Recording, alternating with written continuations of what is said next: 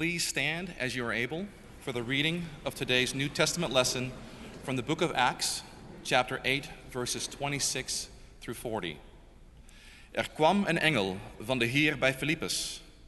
Hij zei tegen hem, ga tegen de middag naar de weg die van Jeruzalem naar Gaza gaat. Dat is een eenzame weg. Filippus ging erheen. Op een gegeven moment kwam daar een Ethiopiër aan. Hij was een belangrijke dienaar van de Ethiopische koningin Candace.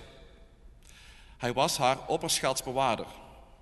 Hij was naar Jeruzalem geweest om God te aanbidden. Nu was hij op de terugweg. In zijn wagen las hij hardop uit het boek van de profeet Jesaja. De Heilige Geest zei tegen Filippus, ga naast de wagen lopen. Filippus liep erheen. Hij hoorde de man uit de profeet Jesaja lezen. Filippus vroeg hem, begrijpt u wat u leest? De man antwoordde, hoe zou ik het kunnen begrijpen als niemand het me uitlegt? En hij vroeg Filippus om in te stappen en naast hem te komen zitten. Het gedeelte dat hij las was dit. Net als een schaap dat wordt weggebracht om geslacht te worden, en net als een lam dat niet protesteert als het geschoren moet worden, zo doet hij zijn mond niet open. Hij werd gevangen genomen en onrechtvaardig veroordeeld. En wie van de mensen van zijn tijd kon het iets schelen dat hij uit het leven werd weggerukt en gedood? En de man zei tegen Filippus, vertel mij, over wie heeft de profeet het hier? Over zichzelf of over iemand anders? Toen gebruikte Filippus dat gedeelte uit de boeken om hem over Jezus te vertellen. Ze kwamen langs water. De man zei, kijk, daar is water. Is er iets op tegen dat ik word gedoopt? Filippus antwoordde, als u met uw hele hart gelooft, is er niets op tegen. Hij antwoordde, ik geloof dat Jezus Christus de Zoon van God is. Hij liet de wagen stoppen. Filippus liep met de man het water in en doopte hem. Toen ze uit het water waren gekomen, nam de geest van de Heer Filippus mee en de man zag hem niet meer. Maar hij reisde blij verder. Filippus bleek plotseling in Asdod te zijn. Hij reisde daar rond om in alle steden het goede nieuws te vertellen, tot hij bij Caesarea kwam. This is the word of God. Thanks be to God. You may be seated. Thank you so much, Mark, for sharing the lesson with us. Mark speaks in his native tongue, the scripture reading on this Pentecost Sunday, Dutch, and I'm not sure what he said, but it was great to see on the screen the reading as well. And Mark, we're grateful. Each service this morning, we'll be hearing the reading of the scripture in a different language, and especially I want to give thanks to our neighbors from the Mahanaim Church who are with us. I'd like for us to express our appreciation again to them.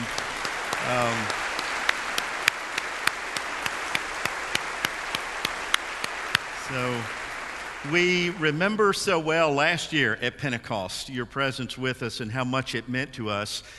They are a part of the largest refugee ministry, the largest refugee church in Music City, in Nashville, and Brother Joseph is their pastor. Their church started years ago, I believe in 2004, maybe, is that right? Underneath a tree in a camp in Uganda. And now it continues here in Nashville, and it is a great joy to have friends with us today from the Congo, from Rwanda, from Burundi, from the Central Africa Republic, and we're grateful especially for your presence here with us at Brentwood on this Pentecost day. If you didn't know, we also have some other neighbors. We have about 1,200 United Methodist neighbors who will be coming through our doors on Wednesday morning, bright and early. Some of them will be here tomorrow, Monday and Tuesday, setting up as we again for this year will host our United Methodist annual conference. So we have Tennesseans, Middle Tennessean neighbors coming from all over Middle Tennessee, and I want to thank all of you.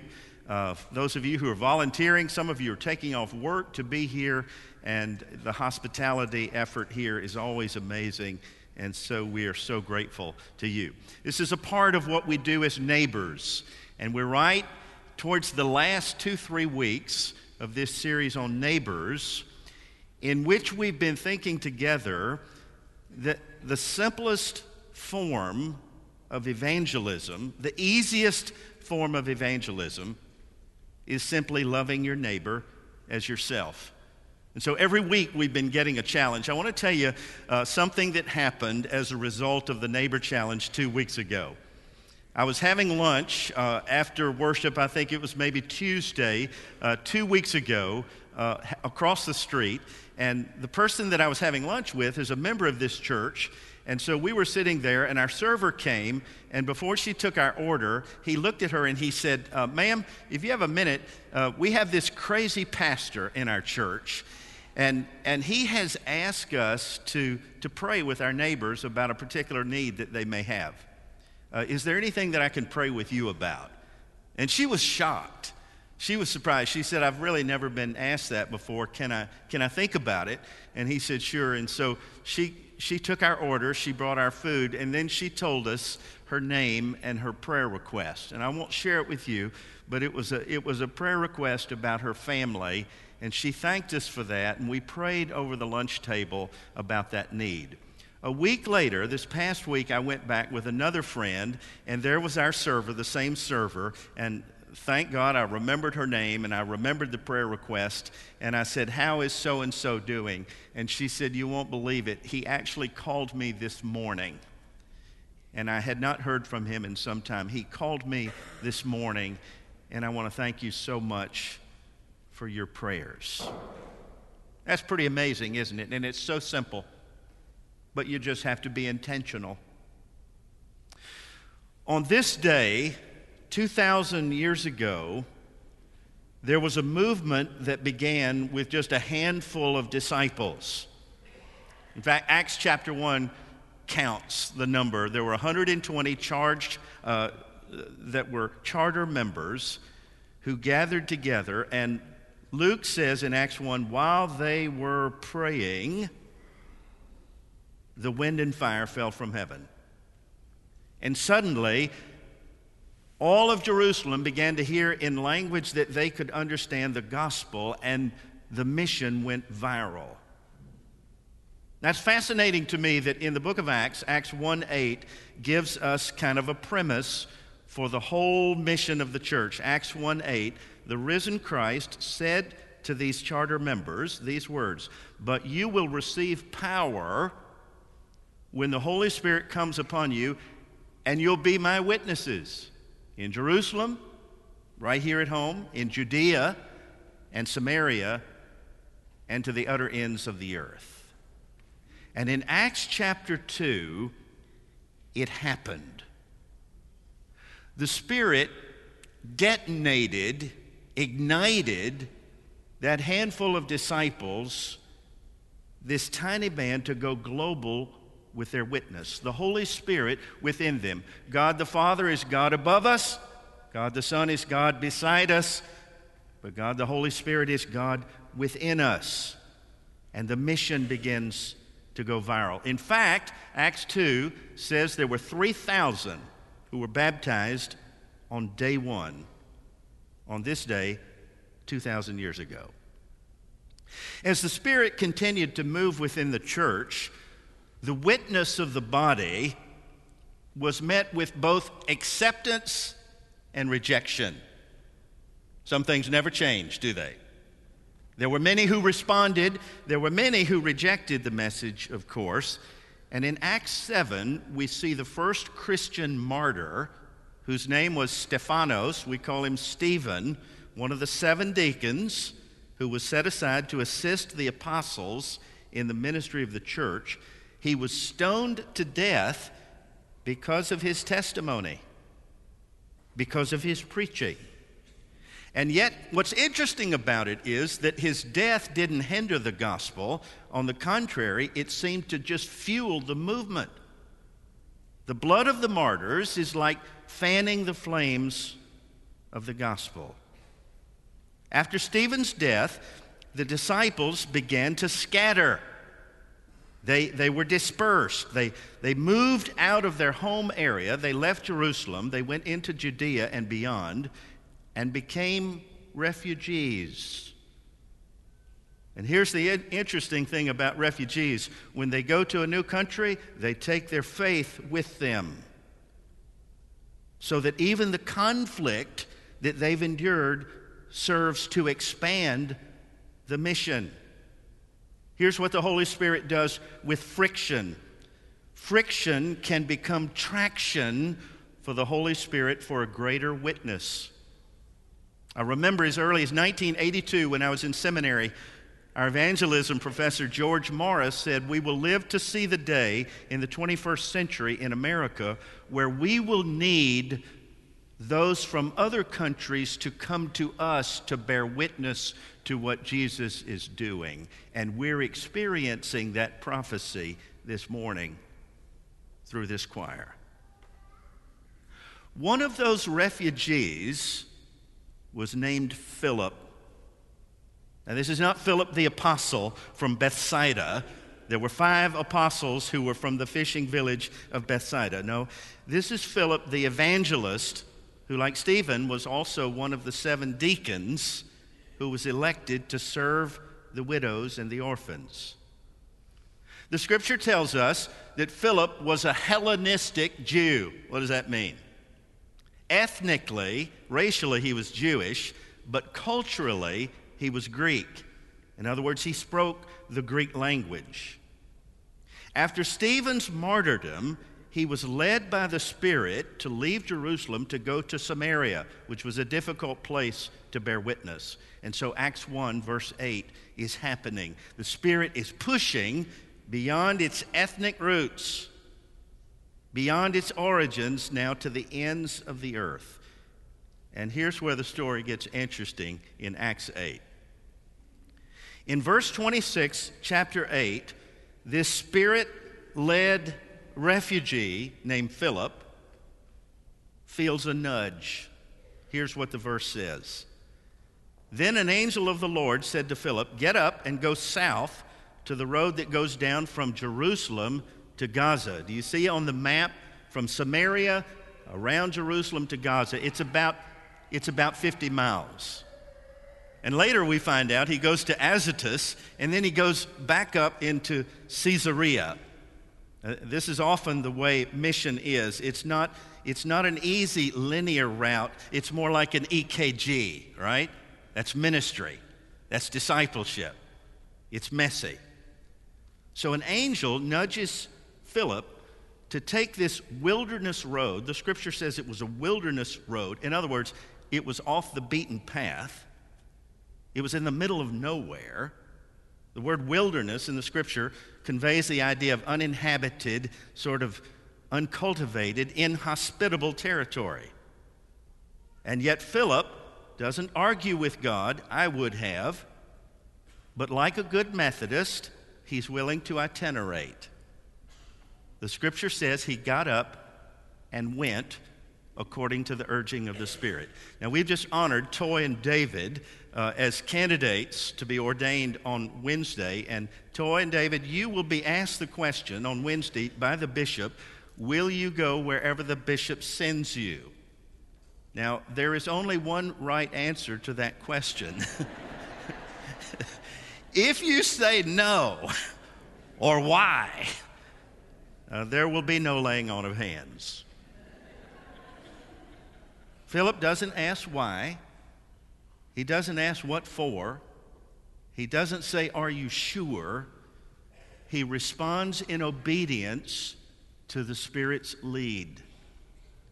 And along the way, on that desolate wilderness road, seemingly going nowhere, he runs into an interesting character, a person of African descent from Ethiopia.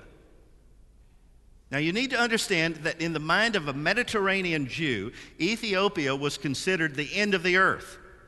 We would have called it the boondocks. I remember when I was growing up just 8 miles north of here, I thought if you passed Old Hickory going south, you were basically going to Timbuktu, because there wasn't anything out here. That was Ethiopia in the mind of a Mediterranean Jew. It was like going to Bug Tussle or whatever word you use for it. And he runs into this Ethiopian. who is a man of distinction, apparently. He's a bigwig. He is a court official of the Kandake. It reads Candace. The proper pronunciation is the Kandake, and that's not a name. That's a title for the queen mother of Ethiopia, or what we might call Cush. He is the secretary of the treasury, and he's got wheels. He's driving a company chariot, and this is no Chevy. It's not a Ford. It's a Bentley. It's a Mercedes. It's a Rolls. Leather interior, alloy wheels, probably had XM radio. And what you notice is he has a scroll, which means two things. He's educated and he's affluent. He has a Williamson County tag. He's on his way home now from Jerusalem, because Gaza is about as far south as you can go in Israel, and then it begins to move towards the African interior through Egypt. He's on his way back home, but he's been to Jerusalem for what purpose? He went to worship. Now that's interesting. That means that he's probably a God-fearer. He's a proselyte. He's not an ethnic Jew. He's an Ethiopian, but he believes in one God. He's a monotheist. He believes in Yahweh. And apparently, at the command of the Kandake, at the queen, he has made a trip to the temple. And there's one other minor detail I forgot to mention about this man. He's a eunuch.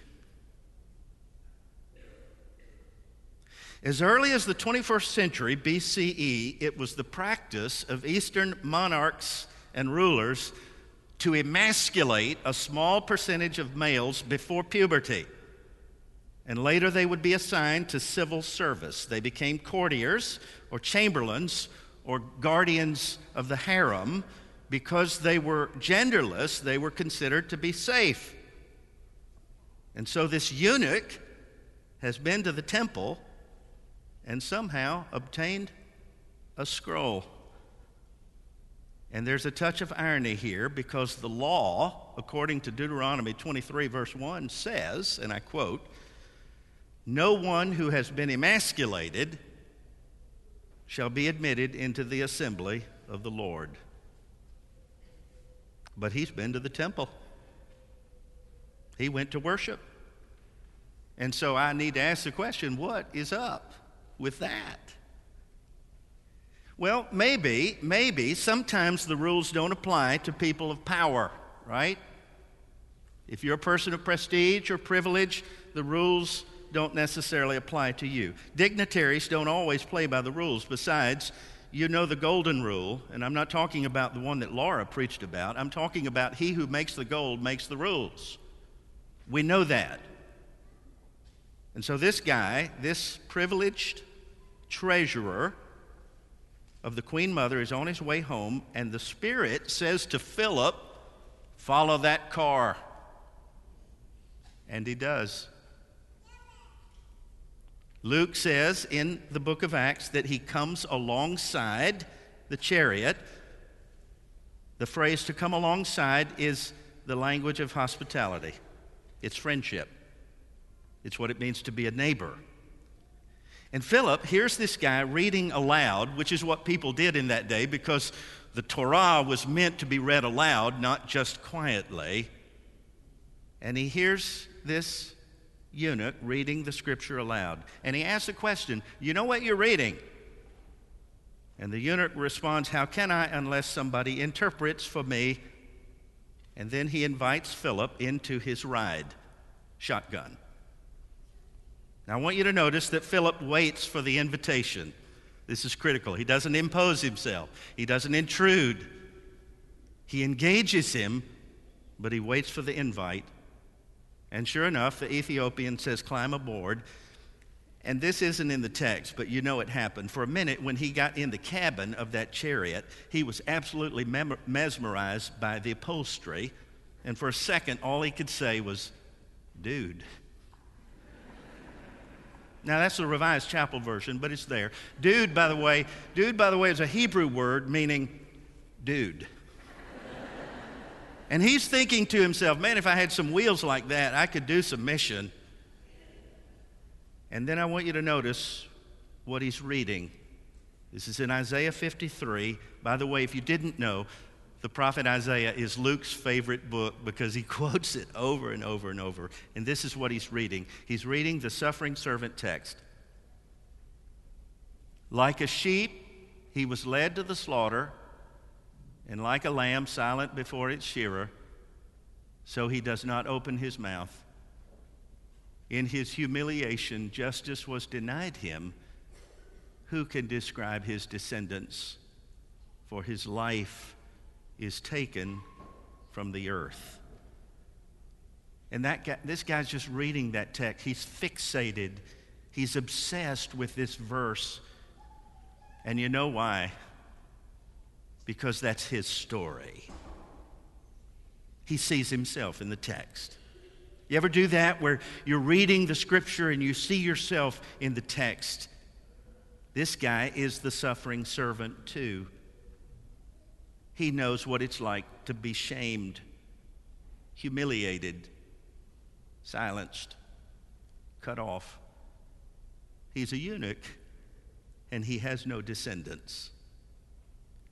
At this point, he asks Philip, who is the prophet talking about, himself or someone else? And I love Eugene Peterson's paraphrase in the Message. It says in verse 35, and Philip grabbed his chance. And using this very text, he preached the gospel to him, and he told him the story of Jesus who gave his life for our sins. He took advantage of the opportunity to share his faith with an Ethiopian neighbor.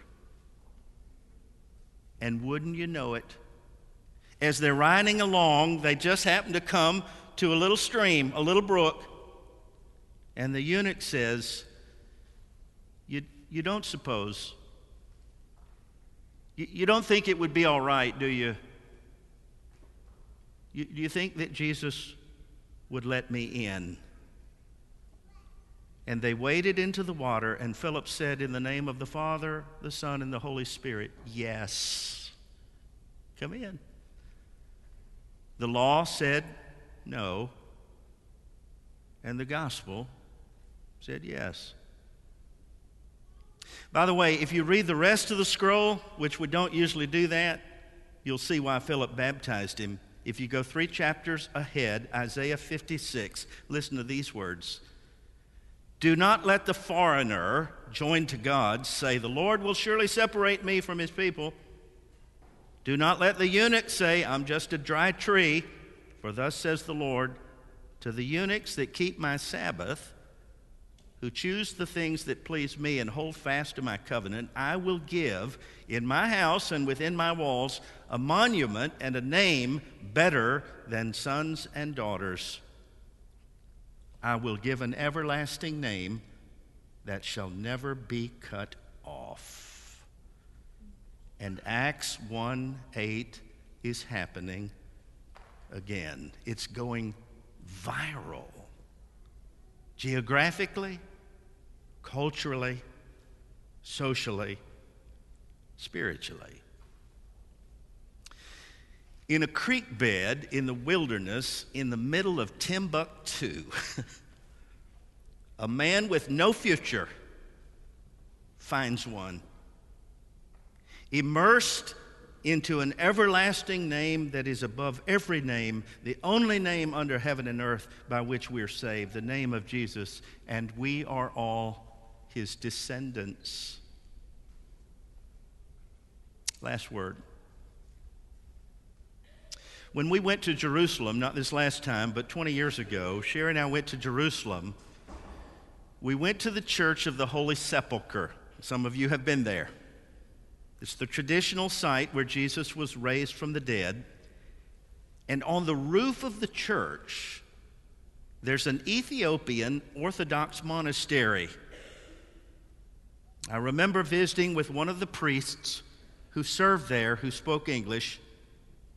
And as we talked, he said, all of us here in this monastery owe a debt of gratitude to a brother in Gaza who came home with joy to proclaim a name that for him was better than sons and daughters. A Spirit-led neighbor grabbed his chance, and God used him to share good news to the utter ends of the earth. And it's still happening. It's going viral. And it does so in a simple act of loving a neighbor in the midst of our wilderness. Thanks be to God. In Jesus' name, amen.